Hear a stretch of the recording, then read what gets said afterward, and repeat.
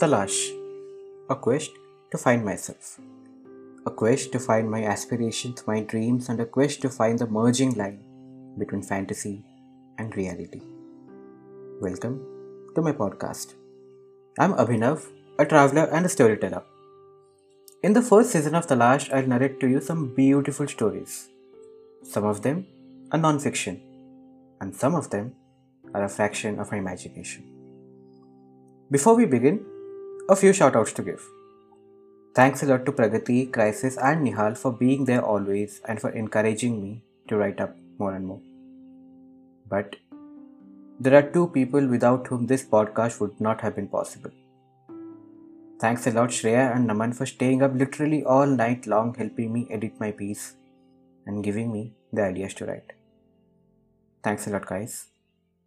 I love you all.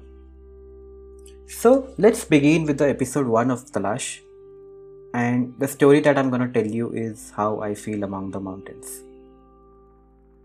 So, शुरुआत करने से पहले आप सबको एक ही गुजारिश है, अपनी आंखें बंद कर लीजिए. Think that you are among the mountains. Feel those winds blowing, feel those chilly winds caressing your face. And just focus on my words. उन पहाड़ों की हवाओं में कुछ अलग सा नशा था. कुछ मुझसे जुदा तो कहीं मेरा अपना सा था. चल पड़ा मैं उनके ओर, जैसे उनकी धीमी सी पुकार थी.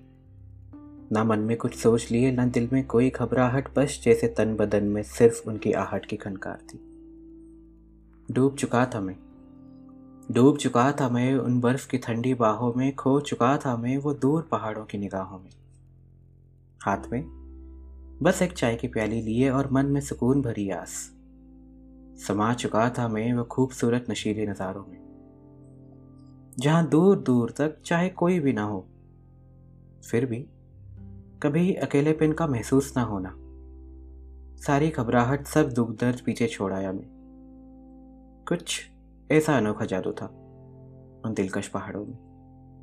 आग के पास अपने छोटे से टेंट में बैठा रहा मैं, और बस में यूं ही गहरी सोच में डूबा रहा. ना जाने कब चेहरे पे एक सुकून भरी मुस्कुराहट आई. ऐसा लगने लगा जैसे उन पहाड़ों में मुझे मेरी मंजिल मिल गई. लकी अली के गाने हल्के हल्के कानों में गूंज रहे थे. ओ सनम मोहब्बत की कसम. ये और कई गाने इस परेशान दिल को और सुकून दे रहे थे. वो चिड़ियों का चहकना अपने आप में एक मदहोशी थी, और वो हवाओं की तेज सीटी जिसे दिल में आस पैदा कर रही थी. जिस सुकून के तलाश में मैं दर बदर भटकता रहा, जिस साथी के तलाश में मैं भीड़ में भी अकेला खड़ा रहा, उन वादियों में मुझे वो नसीब हो चुका था. अपने अक्ष से जुदा कोई मुसाफिर सा था मैं.